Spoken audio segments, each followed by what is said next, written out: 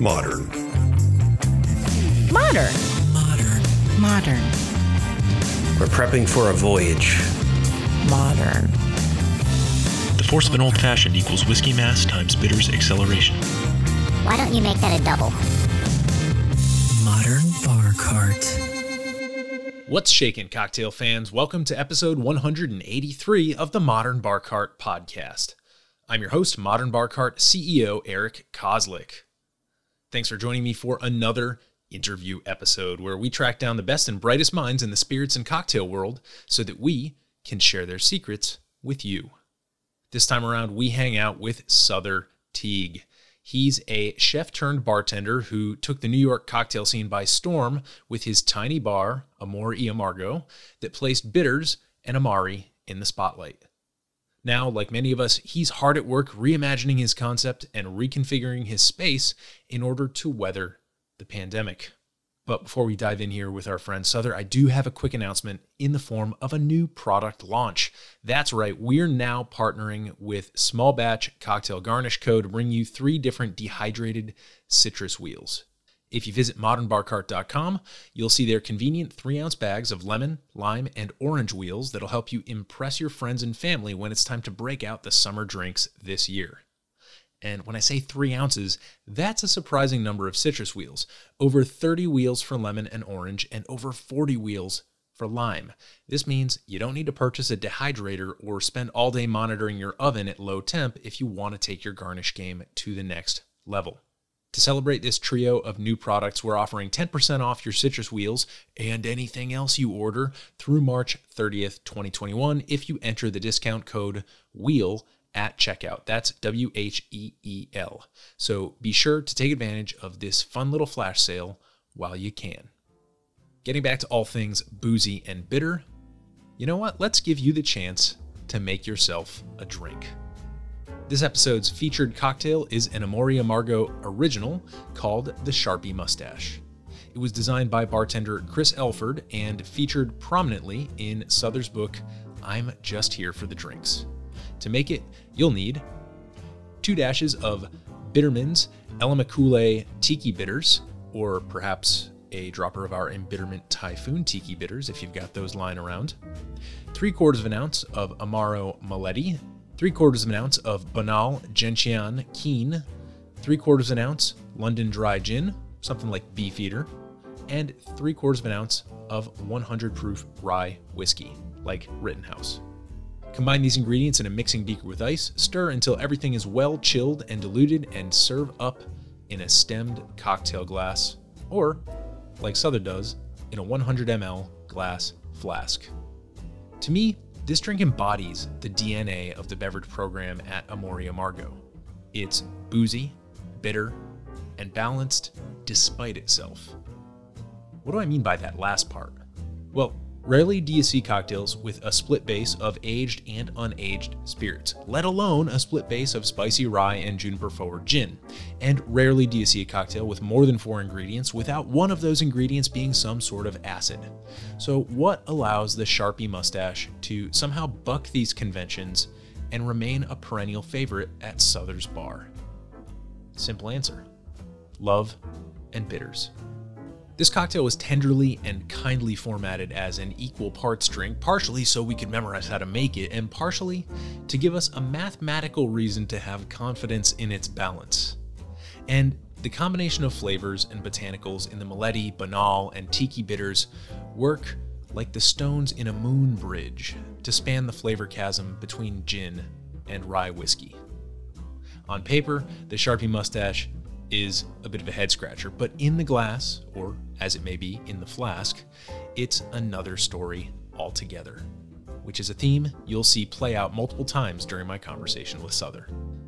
So, now that you've got yourself a taste of Amor y Amargo, let's turn our attention back to the interview.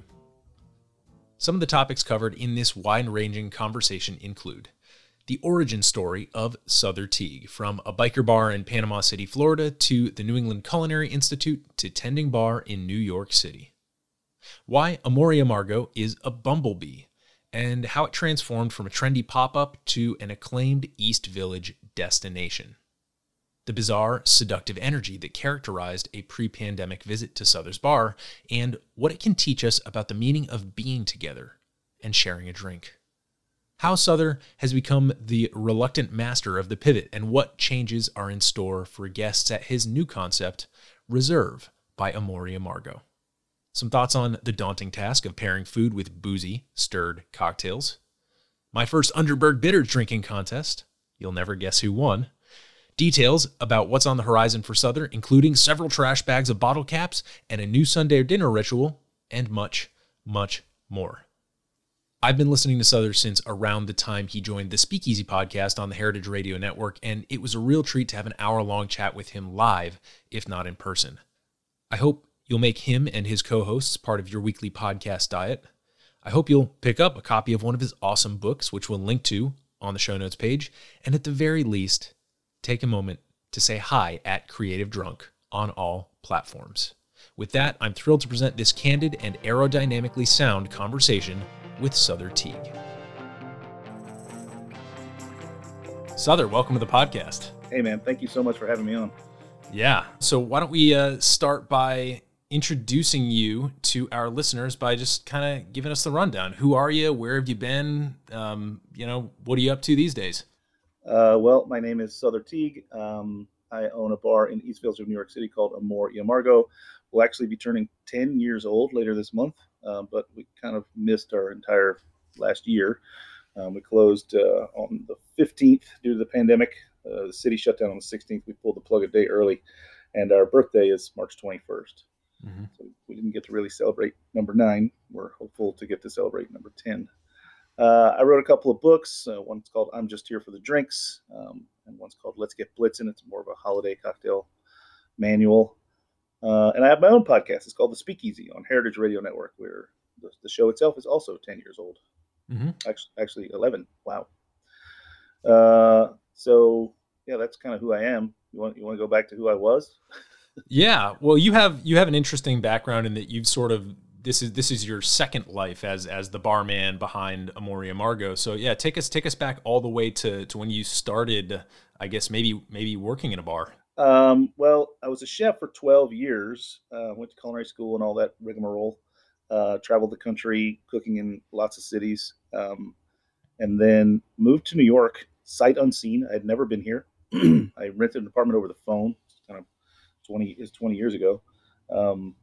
Didn't have so much internet going on, and I came to the city thinking that I would get myself a job as a waiter, even though I was a pretty accomplished chef at that point.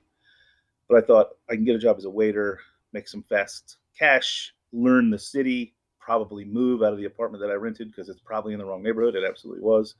I rented it. I got a 6-month lease out of the woman. So, and I literally sat down with an MTA foldable map and a Zagat guide and looked for restaurants all over the city that I was going to go apply at. And then the next day I got on the train and went to the furthest one away and thought I would apply my way home because either way I got to come home, right? Mm-hmm. And of course, the very furthest one away, the first place I went to, the maitre d' there who took my resume was a guy named Alex Cochon, and he used to live in New Orleans and worked for Susan Spicer and Donald Link at Herb Saint. Well, I had worked for Susan Spicer myself, so he knew my name. My name's pretty unusual, Sother, right? We'd never actually met. And he leans over the host stand or whatever, and he just kind of looks at me and goes, you don't want to cook here, do you? Because it wasn't kind of the same level as we were on at Bayona and Herb Saint. I said, no, I'm just looking for a gig on the floor. I'll do it for 6 months. I don't want to, screw you out of, wasting your time on training me and all that sort of thing. And I'll come back and I mean, I'll stay with it for at least 6 months, but then I'm going to look for a job as a chef and get back in my career. And he says, well, can you bartend? And I said, I've been making delicious food and putting it on a plate my entire career. I don't know why I couldn't make a delicious drink and put it in a glass. And that's how it started. I committed to 6 months at that bar. I stood there for 3 years. And then I moved from bar to bar. At that time, I started moving to bars that were chef driven. I worked for Gray Kuntz at Cafe Gray's. I worked for John Fraser at Dovetail, where we got 3 stars from the New York Times. And then I started moving into more crafty cocktail bars and a few dives as well, just a place to sling drinks. And I got a lot of different and varied experience being here in New York City. But I never had any urge to go back into the kitchen. And did you grow up near the beach doing bar stuff there as well? Sort of. I did grow up on a beach, yes, Panama City Beach, Florida, what's known as the Redneck Riviera. It's also colloquially known as L.A., Lower Alabama. Yeah, it's a kind of a nightmare. I left there just 4 days after I graduated high school, and I've never ever returned. Gotcha. I hated it, but my dad owned a bar. It was called the Anchor Bar. It was situated right on the sand. It was largely a motorcycle bar. My dad was a Harley Davidson enthusiast, a biker. So lots of bikes in the parking lot, lots of fights in over the pool table. And at that place, as a kid, I would carry whatever, cases of Miller High Life from the walk-in cooler out to the bar for my dad, and he'd give me quarters, and I would plug them into the Pac-Man and Centipede game that we had standing there, stand-up machines, asteroids. Yeah, nice. Different times. Yeah, so you've certainly had a lot of variety in your journey, and I think that suits a bartender well, especially doing the things that you've done with Amor y Amargo. So I'd love to bring our listeners up to the point in your story where you decide to open this admittedly strange little bar. And the way that I phrased the question in what I sent you was, how did you open Amor y Amargo, and why is it a bumblebee? So maybe take that and run with it. Sure, and it is. We'll get to that in a sec, but it is a bumblebee. How did I open it? People always say, like, how'd you get so enter whatever it is you're into, right? And they want some kind of romantic or at least romanticized story. How did you get so into Amaro? They want me to say, well, I was walking down the streets of Italy and I was hit by a Amaro truck, and from then on I loved it forever. That's just not how it happens. As with everything, things happen. Everything happens in the same way, and that way is it happens slowly at first and then really quickly, right? So when I first got behind that bar, that was it. It was a place called the Atlantic Grill. It doesn't exist anymore. When I first got behind that bar, it was an explosion, right? I'm looking everywhere. I'm looking at everything. I'm trying anything I can try. I'm digging up books. I'm looking, that's the beginning of the internet. I'm looking at for blogs and things like that, gathering as much information as I can, just like I did when I was a chef, trying to recreate things and eventually begin to see where my focus lay. Yeah. So in the beginning, I'm doing everything. I'm trying to make pina coladas, and back then, things like the woo-woos and yeah, and whatever. And so, but as time goes on, as a chef, as a bartender, I'm sure painter or woodworker, you start to hone in on the thing that you enjoy the most, and that's where craft begins, right? When you repeat something over and over, that's what craft is. Innovation is a different thing, and art is certainly, I think, out of bounds for what we do. It's craft. So I just started noticing that the drinks that I personally preferred to both make and to drink were ones that were stronger, spirit forward, stirred, not shaken, no juice, not a lot of sugar, if any. And what is this bottle of bitters over here? Oh, there are other bitters? Wait, there are bitters that you can drink? Like, it slowly sort of evolved into its thing. And then I'm realizing that the drinks that I drink are Manhattans and Negronis. I like an old fashioned, and different bitters. I can make different old fashions. And then we get to the place where we say, wow, there's enough of this to maybe support an entire program. And there's enough of an interest. So we started Amor y Amargo. That was, again, like I said, 10 years ago this month, March 21st, 2011.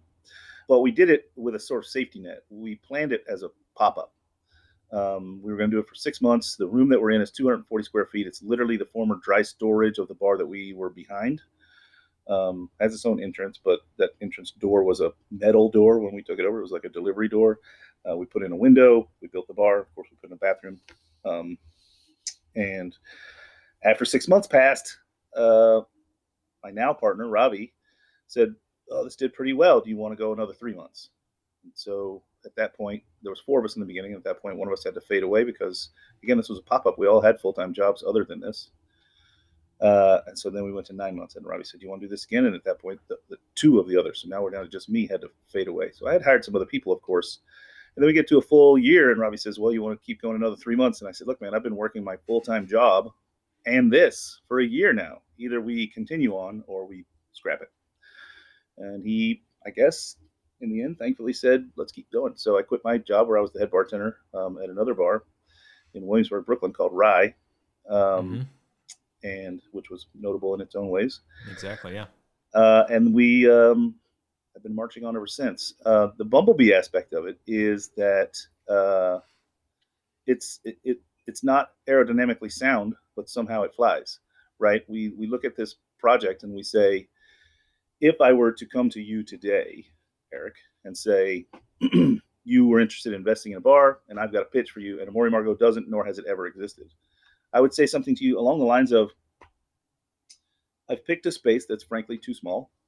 I'm going to slap it together. By the way, we built and put together the bar in 3 weeks, and it cost us $7,000.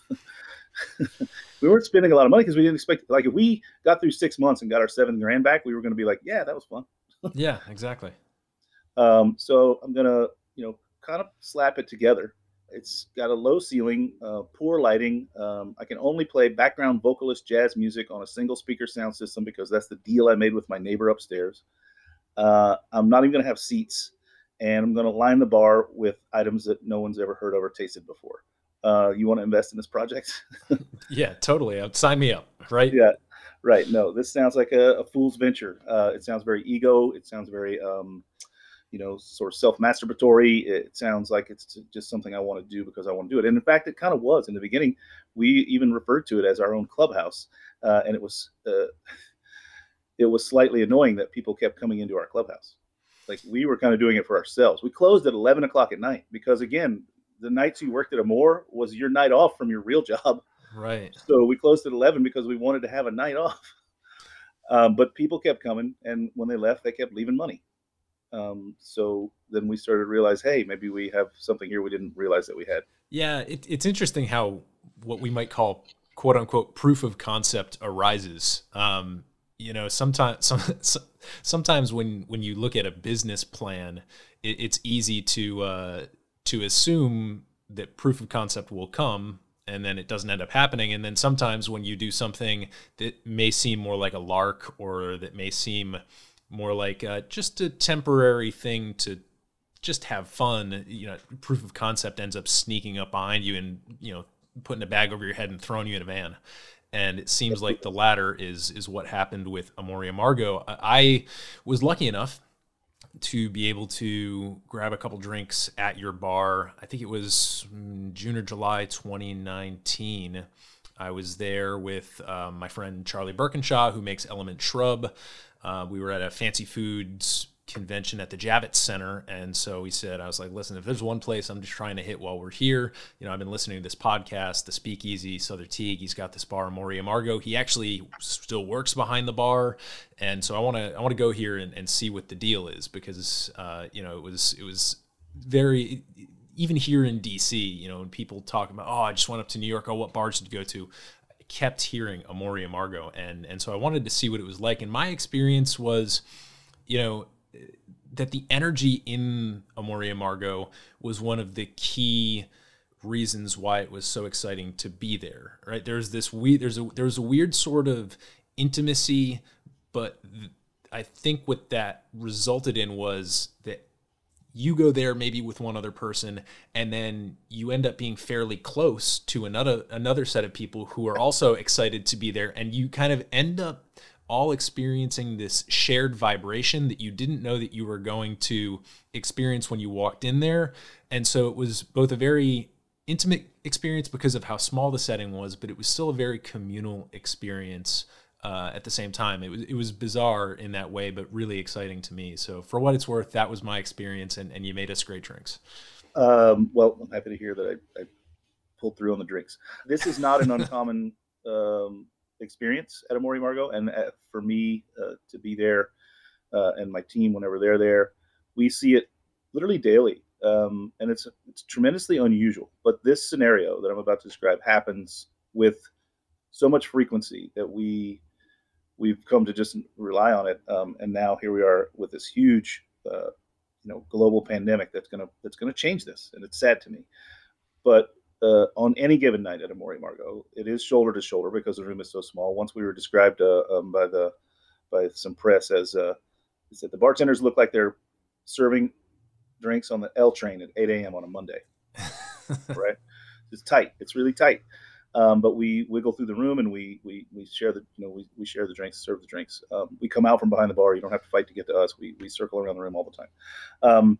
But what happens is two people will be standing there shoulder to shoulder with their drinks tied up in their chests and chatting with one another. And two new people will arrive and they'll have menus tied up to them because it's so tight. And those two people will be speaking to one another and say, I think I'm going to try the Adamar Sazerac. And one of the two people who's already there with a drink will go, that's what I'm having. It's delicious. Would you like to try it? And that is an unusual thing, I think, in any bar, but a bar in the East Village of New York City where complete and total strangers will interact immediately and be willing to share their drink with someone. The fact that it happens as often as it happens it's still mind-blowing, but we're weirdly used to this thing that is mind-blowing because it happens daily. Yeah, and I think what you just described is almost the second definition of communal, almost verging on communion. Like, what you just described is almost like somebody saying, the blood of Christ. Like here you go. Like you this uncommonly tender act that is communal because it's not expected, but it's also so welcome.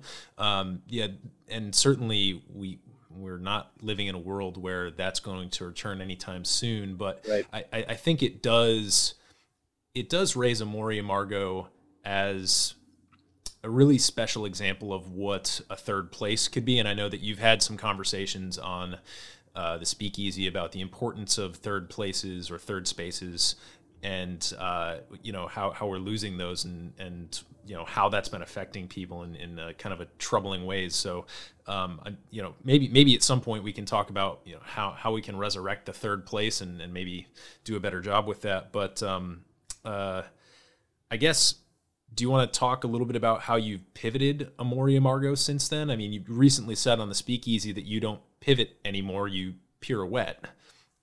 You're down from a number of bars that you had launched following the success of Amore Margot to a single concept. And so I'm wondering if you might speak a little bit about those pivots and what you've done to keep a presence for Amore Margot in New York. Wow. Yeah, the pivot is real. The pirouette. We're just spinning. We're spinning at this point, or at least I personally am. And the bar. It's been a very tumultuous year, and it still seems shocking and painful to say that it's been a year, but here we are. It's literally almost exactly a year right now. What we did at the bar. So it's difficult to explain if you've not been there and you can't see my hands. So I try to not talk with my hands when I'm on the podcast because it makes me be more clear with my words. But if you've ever been to Amore Margot, it's tiny, 240 square feet, and you might have noticed that we duck through these double doors with our glass racks. We duck into a kitchen that doesn't belong to us, but they've got a dishwasher, and we run our dishes through their machine. That kitchen, of course, is attached to the bar that's out front on 95 Avenue A. In this sort of weird scenario, what I'm describing is Amore Margot was the roommate in the house that took the room that no one wanted, right? But in what happened with COVID is that bar out front, which was called Mother of Pearl did not survive COVID. So now the roommate in the room that no one wanted and the owner of the house has moved on. So our choice here is to either move on as well. We got to get out of there because we just rent the back room. We don't rent the whole house. Or take over the whole house, which is what we ultimately decided to do.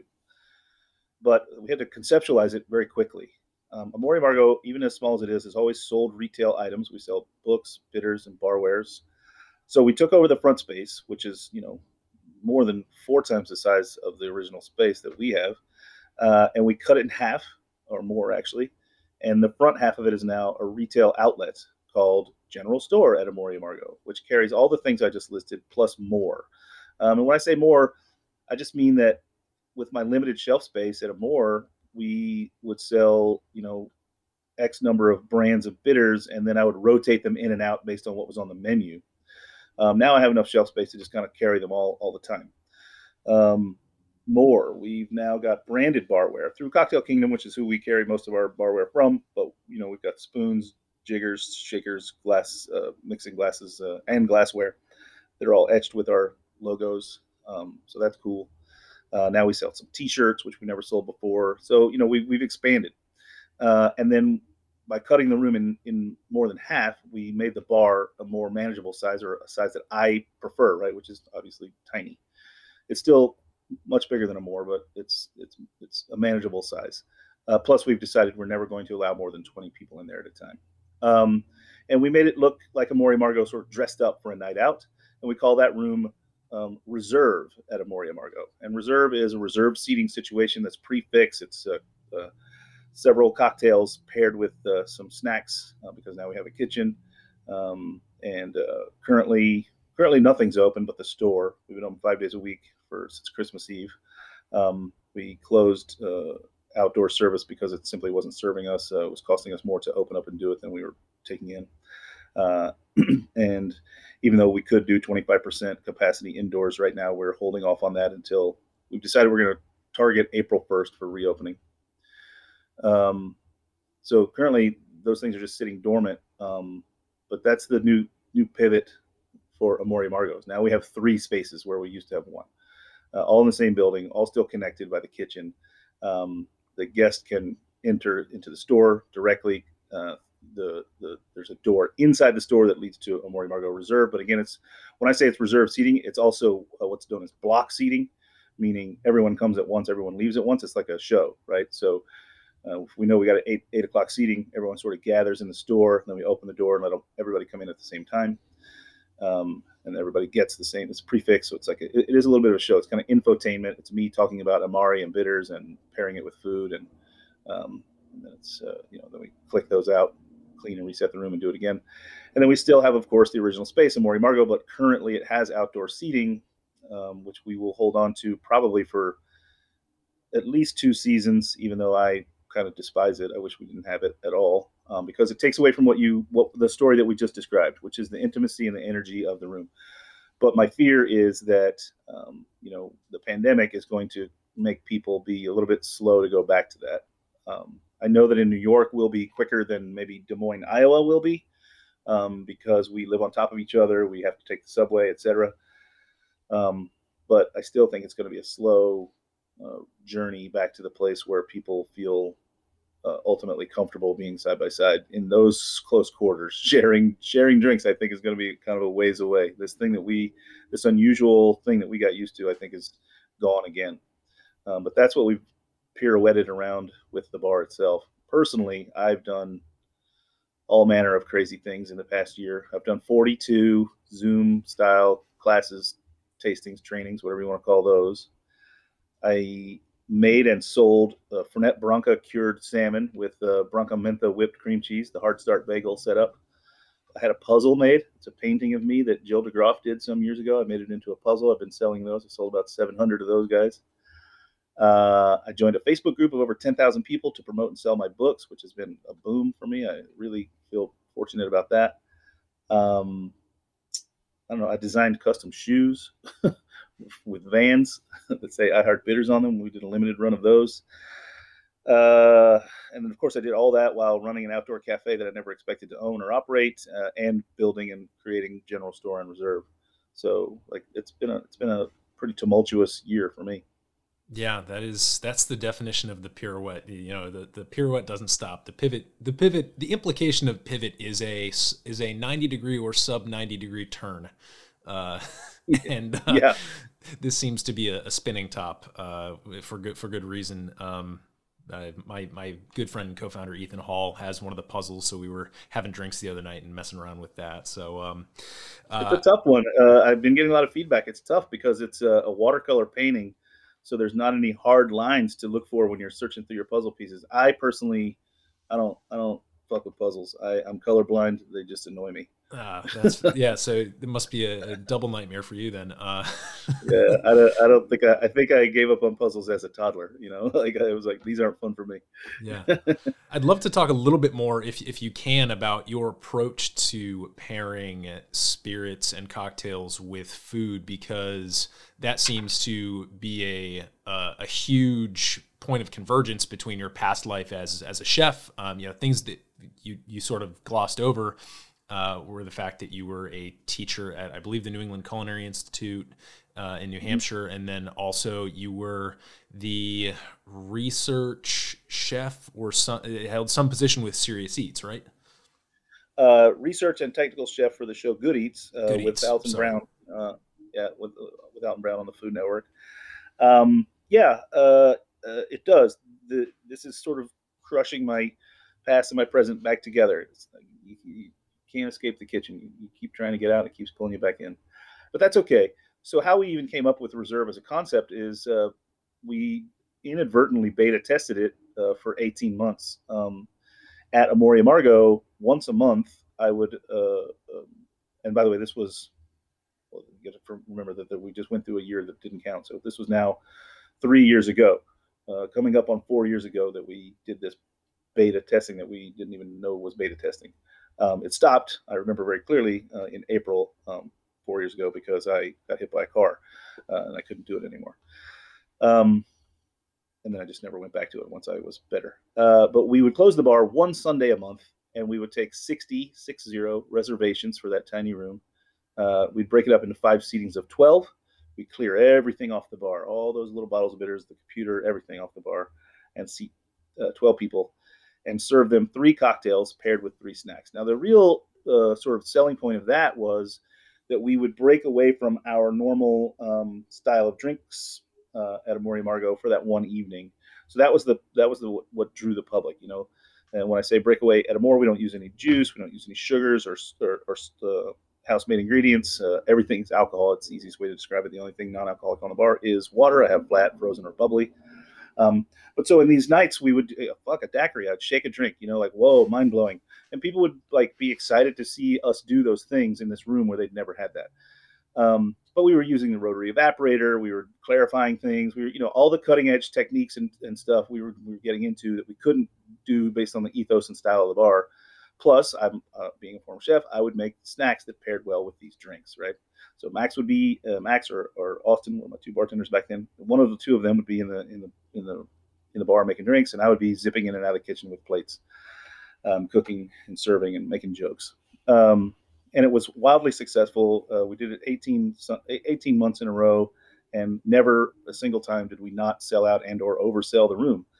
So, when faced with this notion of either having to bail out of Amore Amargo, which, by the way, the hard conversations are having to close your spaces. We're a very passionate and driven group. A bunch of creatives, a bunch of alphas in the bartending sphere, and I've had to watch a lot of my colleagues and friends do the impossible or the improbable and survive all this mess. And I've had to watch several of them go down with the ship. And I keep trying to convince them and anyone that I know that's maybe in a position where that might happen, that it's not worth it. There's nothing noble about going down with your ship. Get yourself to a place where you're okay and you can maybe build a new ship. So to that end, I closed 4 of my own bars instead of letting them take me down financially. And believe me, we scrutinized, even though the popularity and the longevity and the belovedness of Amore Amargo, we considered closing it. We were like, well, we can drop back 10 and punt. We'll reopen it somewhere else, or we'll move on. Anyway, in that consideration time, when we had to look at the space, that was the idea that came to mind. I said, well, let's try and do what we used to call that program 2 weeks notice. I said, let's try and do 2 weeks notice every night. Now that's a much more Herculean effort. To do it once a month was, kind of fun and unique. And, we sold it out every single time. Can we do it every night, energy wise?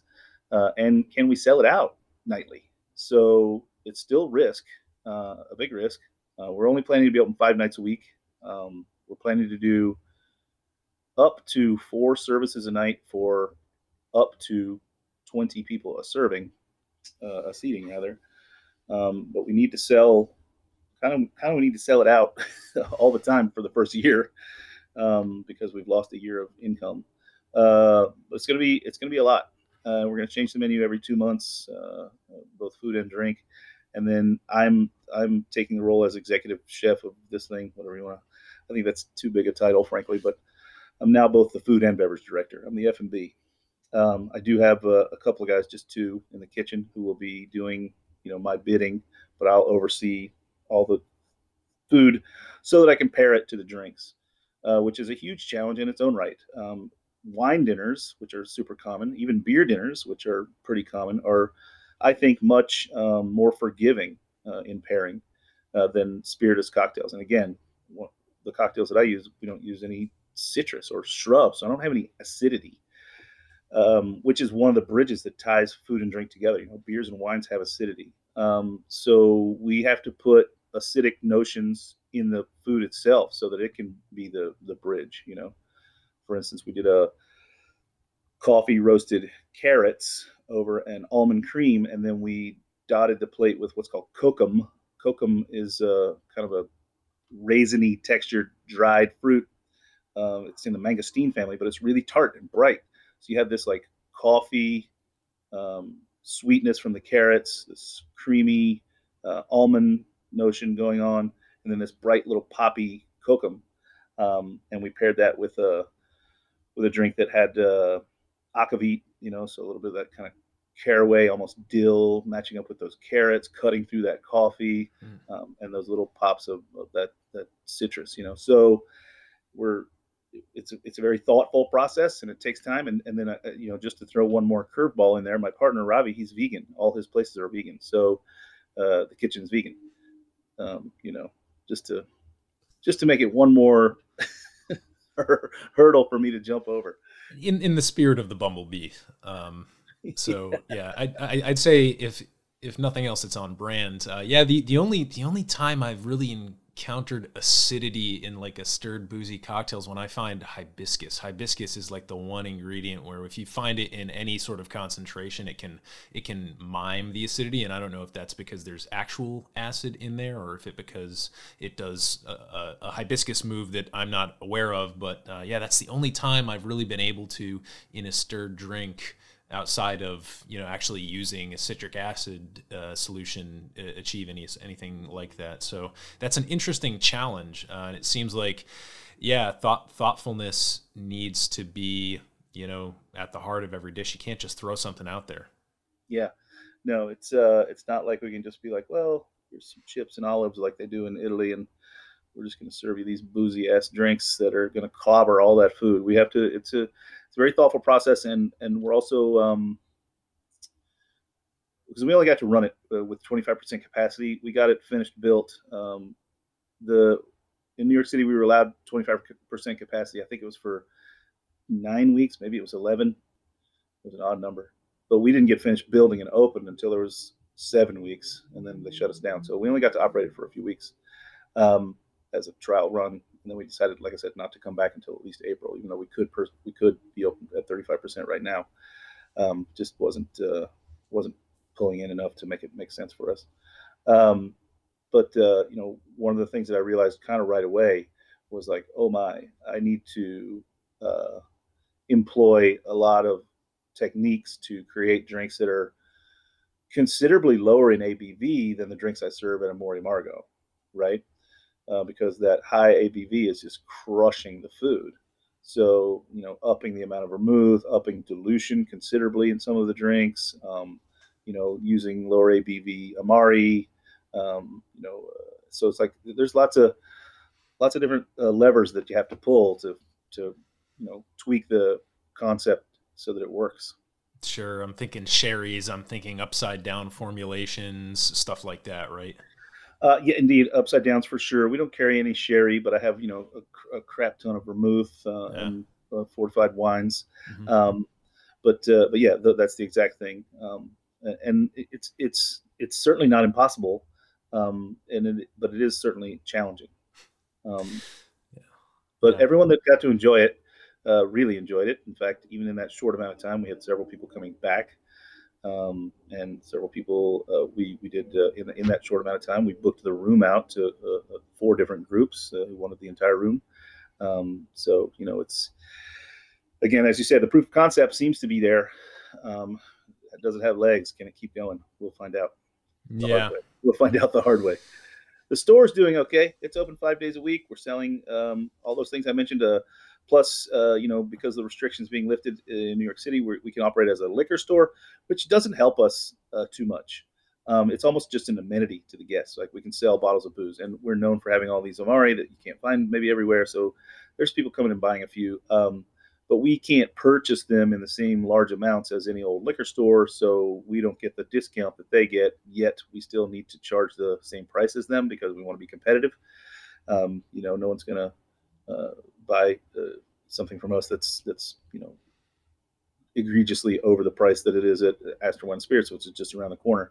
But we also have the ability to sell to-go cocktails, and so we made a line of 6 cocktails, 3 that are classics, and 3 that have been on the menu at Amor y Amargo for years and years and years, and made these beautiful labels, and we sell them in various sizes from 100 milliliters all the way up to a full liter because they're all spirits. They don't go bad. You can drink them at your leisure, and those are doing pretty well for us. And we know for a fact that the ability to sell bottles will go away. We're told that it's going to last for 2 years past the date of 100% occupancy in New York, and it should go away, right? We shouldn't be trying to cut in on the profit margin of liquor stores.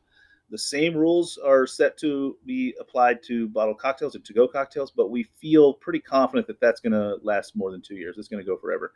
And I keep bringing up Iowa as the example. Iowa was the first state to say to-go cocktails are here forever. And if fucking Iowa did it, New York will do it, right? We're not going to let Iowa upstage us. And a couple other states have already come forward and done it too. So we feel confident that that'll happen. And that is a good margin getter, especially, granted, my place doesn't do to-go food or Seamless or any of that junk.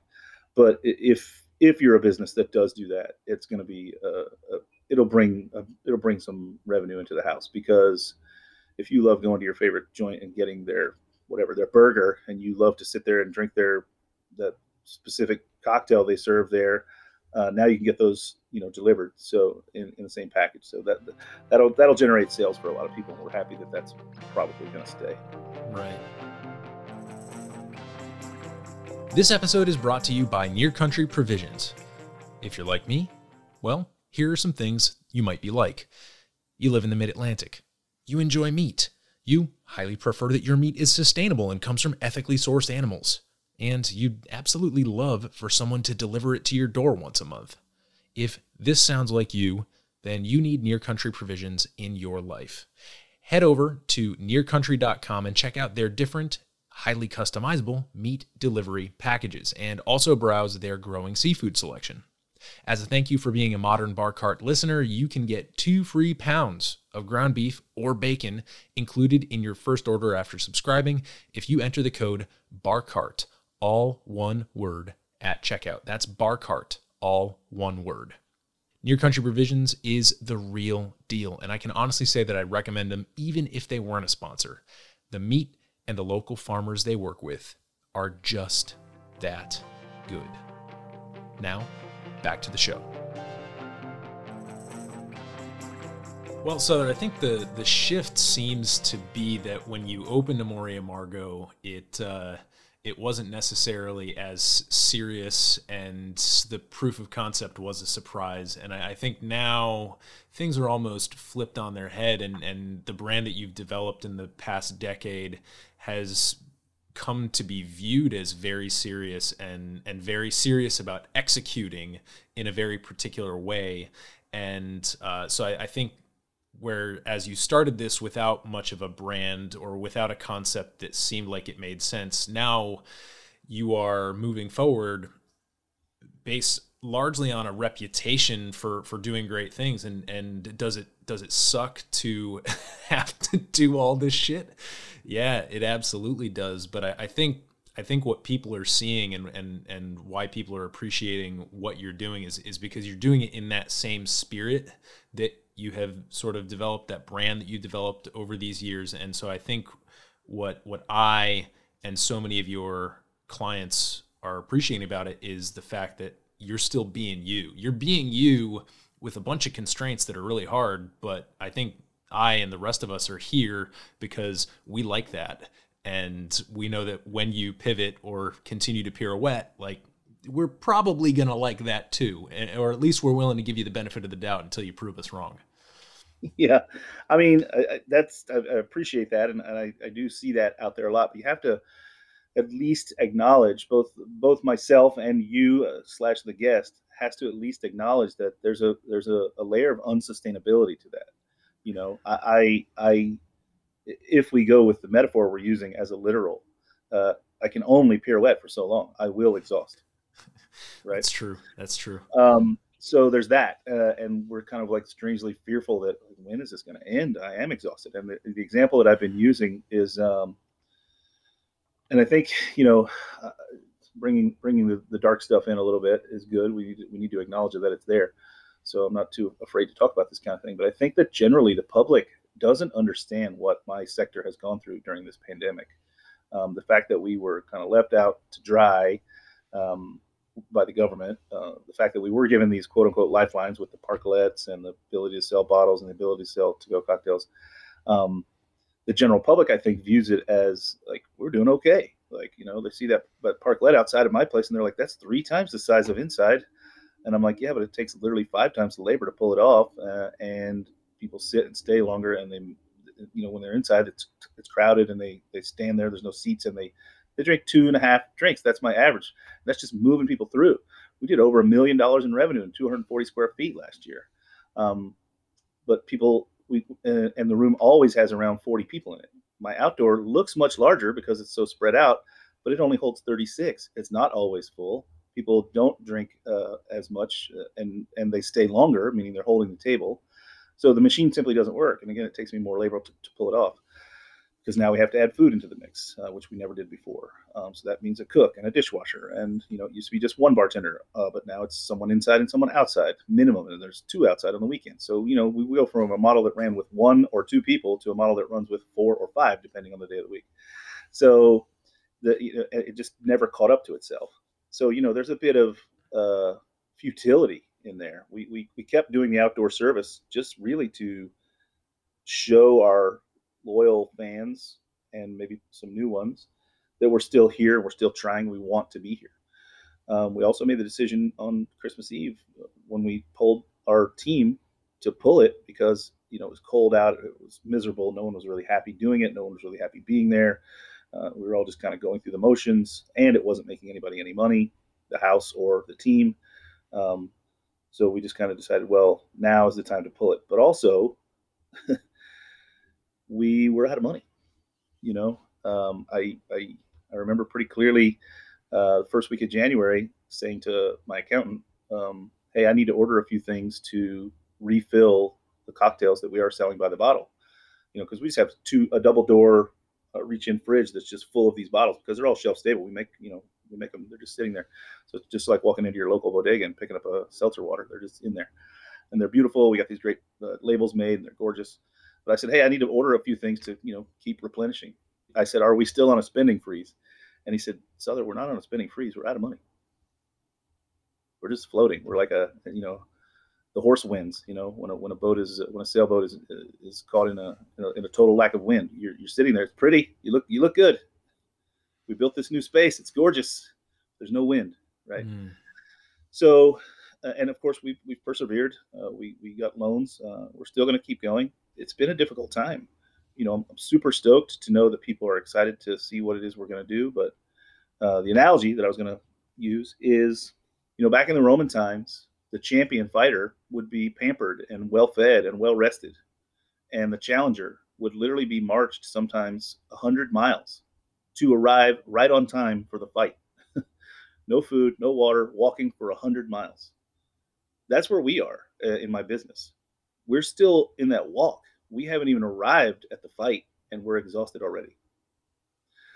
So it's just something to bear in mind, when we're like excited for the things that people in my field are doing. We have to bear in mind that they're doing it on empty. Like we're all on empty. We're all on empty right now. Yeah.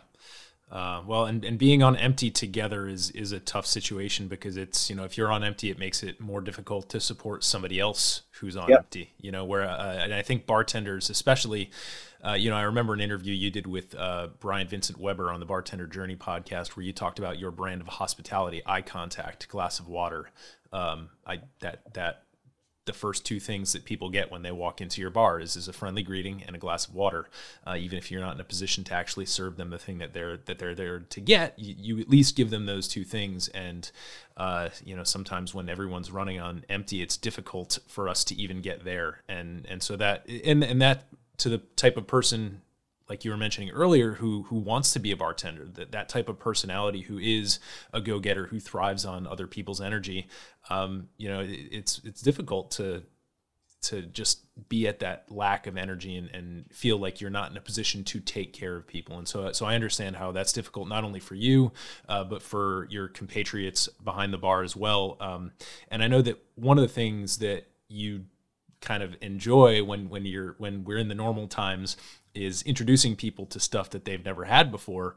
And so I thought what might be fun for this interview would be to have you do that for me. And I went out to a liquor store and bought the last bottle of Underberg bitters that they had. So if you're interested in sharing one with me or perhaps just walking me through this tasting, I would love to do that with you. Hilarious to me that you got the last single bottle. This was yesterday. I was going to wait until this morning, so I'm glad I went yesterday. I have a 3-pack here. So what role does Underberg play in your daily ritual? I get asked this a lot. I drink an Underberg at least one every single day. It is the first thing I drink right when I wake up. I don't drink coffee, so this kind of gets me going. They come in basically 3/4 of an ounce bottles. I'm looking right now to remember. 44%, so it's 88 proof. It toes the line between a tincture and a potable bitter, meaning that though it is a tincture, it is meant to be drank all at once. But again, it's 3/4 of an ounce. It's tiny. Sure. It's not even. I don't think it's even 3/4. It's 0.67 fluid ounces, so it's more like 2/3. Anyway, you crack off the top. First, you want to get a little aroma. I mean, oh yeah, you're going to get a lot of, because it's such a tiny, orifice to be able to smell through. You'll get a lot of anise off the nose at first, but you'll get a lot of like sarsaparilla. Oh yeah, menthol, eucalyptus. Once you get into the tasting, it reminds me of like a little Crystal hot sauce bottle. Yeah, that's basically what it is. And then there's several methods that you take to drink this thing. It's usually a race. I've never done one over Zoom, by the way. This is hilarious. It's usually a race, and I've never lost. All right, you ready? 3, 2, 1, go.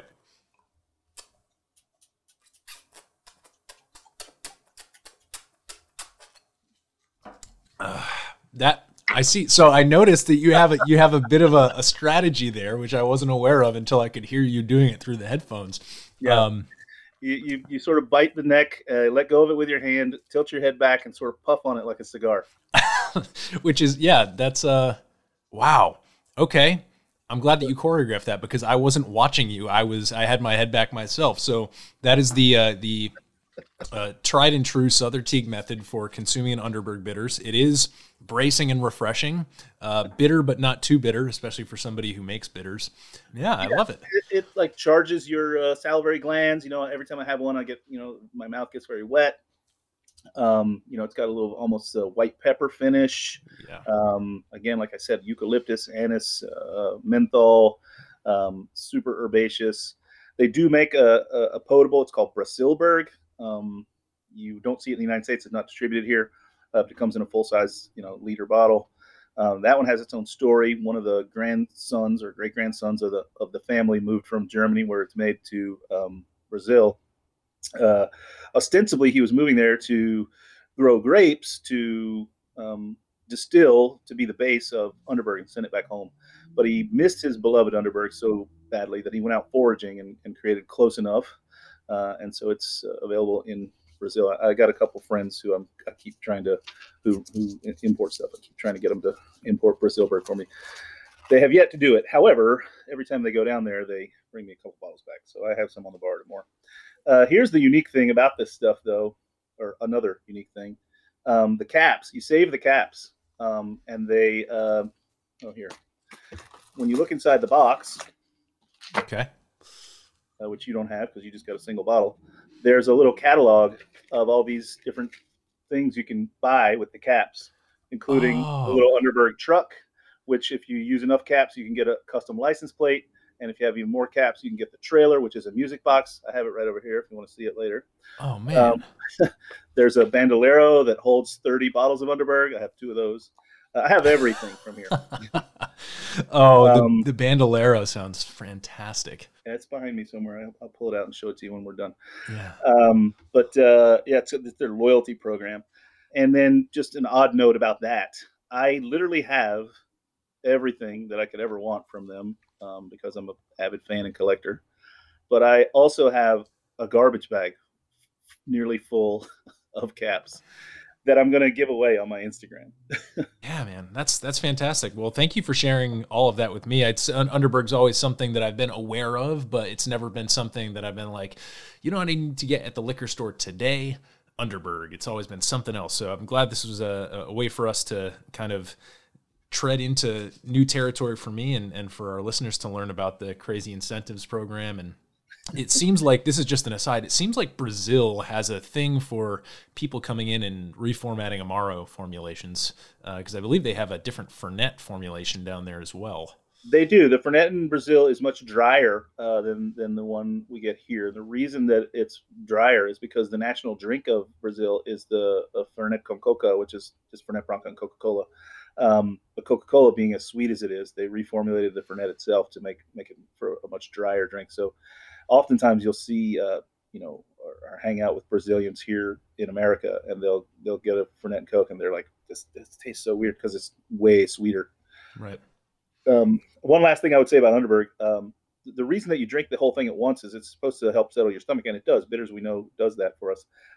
Their whole slogan and ad campaign is after a good meal. You're supposed to. So they even make a little, in the many things you can get, there's a little plastic 2-pack that'll hold 2 bottles in your pocket, nice and smooth. So you kind of always have them with you when you're traveling around. And I like that little, almost like a little cigarette case, except it's two little bullets that you can fire after dinner. Exactly. Well, I think that is a great transition to the lightning round questions here. This has been a really fun conversation, despite the weird circumstances that we're in, and I'm really glad that you were here to not only explain the normal times trajectory to our listeners, but also kind of walk us through the creative process and sometimes just the necessary process of what it looks like to simply remain relevant and open during the pandemic. So thank you for that. And is there anything that we maybe glossed over that you want to add before we jump into the lightning round? I would put this out there.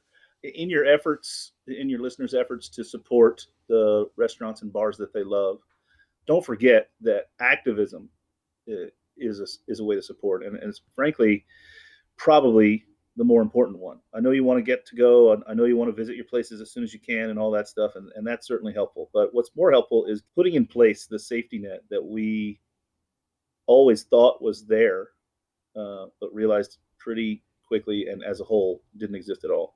So reach out to, the Restaurant Workers Community Foundation, reach out to Thirst, which is an organization that's helping restaurants. Reach out to the Independent Restaurants Coalition and see how you can donate your time and or money to groups that are lobbying to change things so that we're better protected in the future from this sort of thing happening. Yeah. And as somebody who's based in DC, I can tell you it doesn't happen here until it happens in a bunch of other places first. That's correct. So, well, with that, let's jump into the lightning round. I don't know if this is a question that bartenders enjoy, but here it is anyway. What's your favorite cocktail? And if you don't have a favorite of all time, what's something that you've been obsessed with recently? I mean, we don't like that question. Because it changes, I drink like I eat, right? Which is to say 4 ways. I drink first to the season, right? If there's 3 feet of snow on the ground outside, I'm probably not going to have a mojito, right? I drink second to the occasion. I'm not a huge drinker of champagne, but believe me, on New Year's Eve, I drink champagne. That's occasion. I drink to the atmosphere, right? There may be 3 feet of snow on the ground, but if I'm at Miss Favela's bar here in Brooklyn, dancing salsa, and they sell huge pitchers of mojitos, I'm probably going to have one, right? And then fourth, every fucking day, right?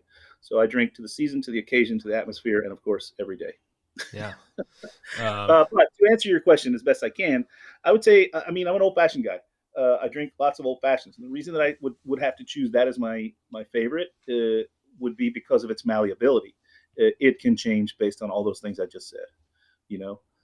I can have a seasonal old fashioned. I can make a gin old fashioned if it's blisteringly hot outside, or to Blanco tequila one. If it's cold out, I can switch back to whiskey or cognac or Armagnac, which I love. They're malleable by flavor because I personally have a collection of over 500 bitters, right? So I can change the drink forever. So the old fashioned is always going to be my sort of grounding cocktail. Yeah, I think it's the easiest cocktail to get correct in a loose sense of the word when you're starting out, but then once you get a little bit deeper into the cocktail game, it's actually one of the most flexible and, like you said, malleable cocktails. And it's sort of, if you choose to experiment with it, you'll never be disappointed. You may be disappointed with one of your experiments, but you will never be disappointed with the project of experimenting with the old fashioned, because it's just an endless and always self-renewing process. Always sure. Exciting. Even the disappointments will shine some light on some things. Mm-hmm. People, I think, are under the misconception that being a professional or an expert or a resource in any category means that they do no wrong. But understand that I made plenty of bad cocktails in my career. I've tasted plenty of bad spirits and cocktails in my career. Those inform me to better make good cocktails and to better understand that spirits are good. Totally. Right. So you literally can't have the good without the bad. Yeah. Well, speaking of, things that might be good or interesting, are there any products or trends in the spirits and cocktail world or the bar world that you feel are underrated or underappreciated at the moment? And I know it's a weird moment, so it's inherently a weird question. I think that RTDs, ready to drinks, are about to take off. I think we saw the couple of years of, White Claw and Truly and all that stuff, which are just one and ones, just some alcohol and some flavor with some bubble. I think that what an underappreciated trend is going to be the onset of well-made by reputable people cocktails that are ready to drink. For instance, Dante, which this past year doesn't count. Year before was number one on the 50 best bars in the world list. Number one at Tales of the Cocktail, like the best bar in the world for all intents and purposes, for whatever those sort of things mean. Mm-hmm. And now they're doing an RTD, right? And you bet your ass it's delicious, right? Guys like Aaron Polsky, who are out there making drinks called Livewire. They're delicious, right? We're getting to a place where we see that RTD is not, a bad word. We have the technology. Why can't we make these things delicious? So I think that's the underappreciated thing. And I think it's simply just because I think we're hesitant to be ready for it. We kind of just don't want to, right? I don't want it to be good because I'd rather sit down in front of a bartender and have him make me a drink. Well, someone sat down and made this drink and then they canned it for you. I think maybe that's an underappreciated thing, but I think it'll come around pretty quickly now that we've gone through the pandemic, or still are. Now that we've seen that lots of bars are doing, to-go stuff, we're just more accepting of the notion. And now that the technology is there, canning is pretty easy. You can get a canning machine for around $1,000. Like, it's not a huge deal. Yeah, I think that's it.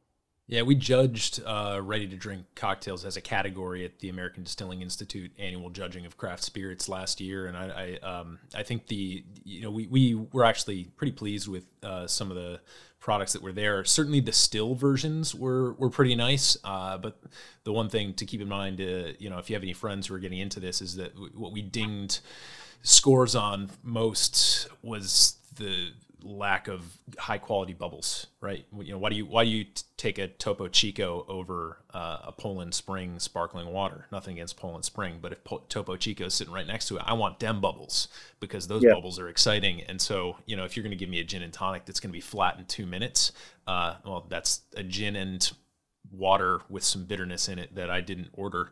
So I think once the people can iterate with the sparkling ones to a point where they can actually maintain some of that, some of the bubbles, and maybe some of that has to do with vessel shape and storage and temperature at canning, like they'll get there, and they'll get there rapidly. So I definitely agree with you on that. Big question here: cocktail with anyone, past or present, who would it be? Where would you go? What would you drink? Just kind of paint us a little picture. I'm a big fan of Western history. I think I would want to hang out with Wyatt Earp and his brothers in a saloon somewhere, probably in Arizona, and drink. We would drink whiskey. That's what you drink at that time, and just talk about an experience and see what life was like at that time in America when law and order were only just being sort of formed, when life was still hard. But it wasn't that long ago, like Wyatt Earp died, I think, in like 1930 something, 1940 something, not that long ago, right? And he lived in a time where, no electricity, starting up a fire every morning to cook eggs that you went and got from your chicken that you probably killed later to eat for dinner. I don't know. That's a fascinating time. I would want to go back to that, I think. Conversely, if I pick someone alive, I would want to talk to somebody like, honestly, a complete shift of gears. Somebody like Michelle Obama, a strong female voice that's poised and graceful and sane. I feel like we've had such a tumultuous couple of years. It would be good to just sit with someone who has a clean grasp on the things that are going on around them, and just enjoy a conversation. And I guess with someone like her, I would imagine we would drink some champagne. Mm-hmm. Couple things on that. Over 2 years ago, I decided I was driving home and I had to record a podcast in my car of just me monologuing, and so I decided to answer the lightning round questions for the first time. And back then, my answer was Barack Obama, actually. So interesting parallel there. And I love Western history as well. One of my favorite pictures, you were mentioning, like, these people were strangely contemporary with us. They're not that far removed. They're like 2.5 generations removed. And so I love to reference a picture of Mark Twain with a 1911 it was a semi-automatic handgun. And you see Mark Twain holding a handgun that looks like the service weapon that a modern police officer would wear, and you're like, whoa, okay, that puts it in context. So to wrap up the lightning round here, just wanted to ask, what is a unusual or controversial view that you hold in the spirits cocktail bar world? I don't know that it's controversial anymore, but I think I definitely got into some controversy some years ago with the notion that I put bitters in every cocktail. Even cocktails that are classics that maybe didn't ever ask for them. The Negroni comes to mind the most because I have these custom signs that I had made that hang in the space at Amore Margot, and now I had them remade to hang in the Amore Margot Reserve. I also had them made to hang in Amore Margot 2 when we had that space, because they define what we do. And they are just these sort of graphic art pieces that show an old-fashioned, a Manhattan, and a Negroni, and then say what they are in their base terms without using any brand identification. So the Negroni says spirit, vermouth, Amaro, bitters. And I would get a lot of flack for that from the bar world, because they're like, well, the Campari is the bitters. And I'm like, I agree. But at Amore Margot and any space that I have purview over, A Negroni is not a 1-to-1-to-1 cocktail. It's 2-to-1-to-1. So the Spirit gin is 1.5 ounces, whereas the Campari and Sweet Vermouth clock in at only 3/4 of an ounce each. So I do that because the original Negroni was overwhelmingly likely made with overproof gin, and that gin was probably Beefeater, and that's the gin that I use at Amor y Amargo. So if 1-to-1-to-1 with overproof wouldn't necessarily be the 1-to-1-to-1 with not overproof, right? So we got to bring back the gin, the heat. So we double it up. But then that reduces some of the bitterness of the Campari and the Vermouth. So then I bolster that by adding bitters, right? So it's not like I didn't think about it. I thought about it.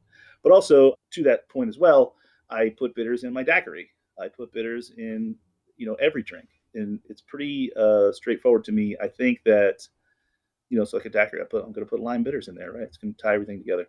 Or maybe I'll put some kind of weird ass bitters in there that seem unusual, but work for me. But, the analogy that I constantly use, again, as a former chef, cocktails are simply, a soup, and bitters are seasoning. I wouldn't eat unseasoned. I wouldn't serve unseasoned soup. I wouldn't eat unseasoned soup. Why would I serve or drink an unseasoned cocktail? I was hoping you were going to bring up the cold soup before we wrap this up. So yeah, that was if there was a bingo board, you just got me bingo, man. So yeah, Sother, this has been terrific. I really appreciate your time and the amount of just candor that you've given us and just your expertise and what you brought to the space. So thank you for being here. Is there anything that you want to promote? Anything? I think at the very least you should promote your Sunday dinners on Instagram, man. That's awesome. Well, I just started them. There's only been one of them. I decided that I was going to make dinner for myself on this past Sunday, as I've been doing throughout this whole pandemic. And I invited my Instagram following along with me. So I put up a poll. I let them vote on 2 different items. It was carbonara or bolognese. Carbonara won pretty handily. And so, I try to keep it under 30 minutes. We just made pasta carbonara and included a drink as well. So since we're making carbonara, which had excess egg whites, we made a sour using egg whites. So I just walked people through that. I'm going to try and do it again this Sunday. But either way, you should check out my Instagram, Facebook, Twitter, Clubhouse. I'm Creative Drunk on all platforms, TikTok, YouTube channel. I've got it all. I haven't really done anything with TikTok yet, but I started a YouTube channel as well, all under Creative Drunk. I'm an open book. If you want to DM me questions, I'll gladly answer them.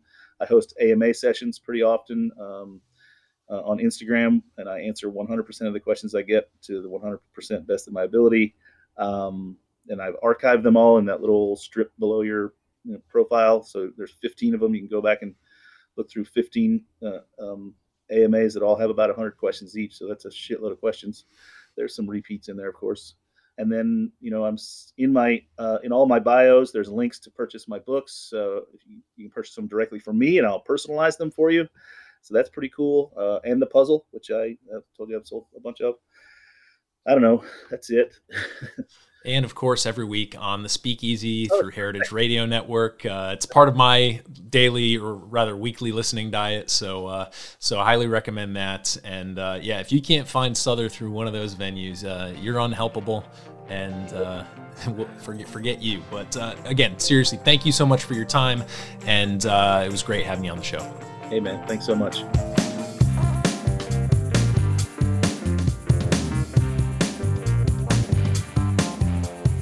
Hey everybody, thanks for listening. If you enjoyed this episode, there's 2 big things you can do for us here at Modern Bar Cart. One would be to tell your friends and family if you think they'd enjoy listening to us talk about cocktails. And if they don't download podcasts, they can always stream our episodes on their desktop directly from the show notes page at modernbarcart.com. The other thing you can do to help would be to head on over to iTunes or wherever you download your podcasts and leave us a review. 5 stars are great, but we're more interested in your feedback. And the beauty is, the more reviews we have, the easier it will be for other folks out there to learn about our show. We're trying to start a cocktail revolution here, and by spreading the word, you're helping us fight the good fight.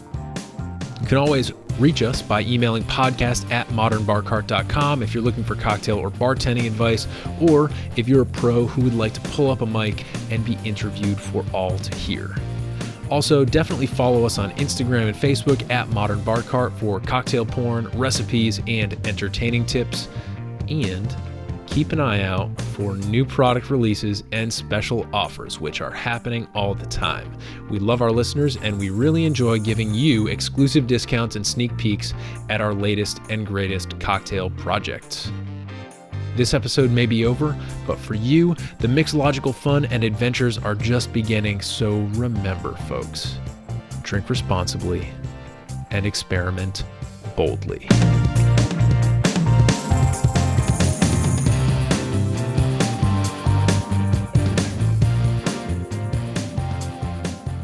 This episode was made possible with editing and sound design by Samantha Reed, bitters and bumblebee insights courtesy of Sother Teague, and a little bit of interview magic by yours truly. This has been a Modern Bar Cart production, copyright 2021.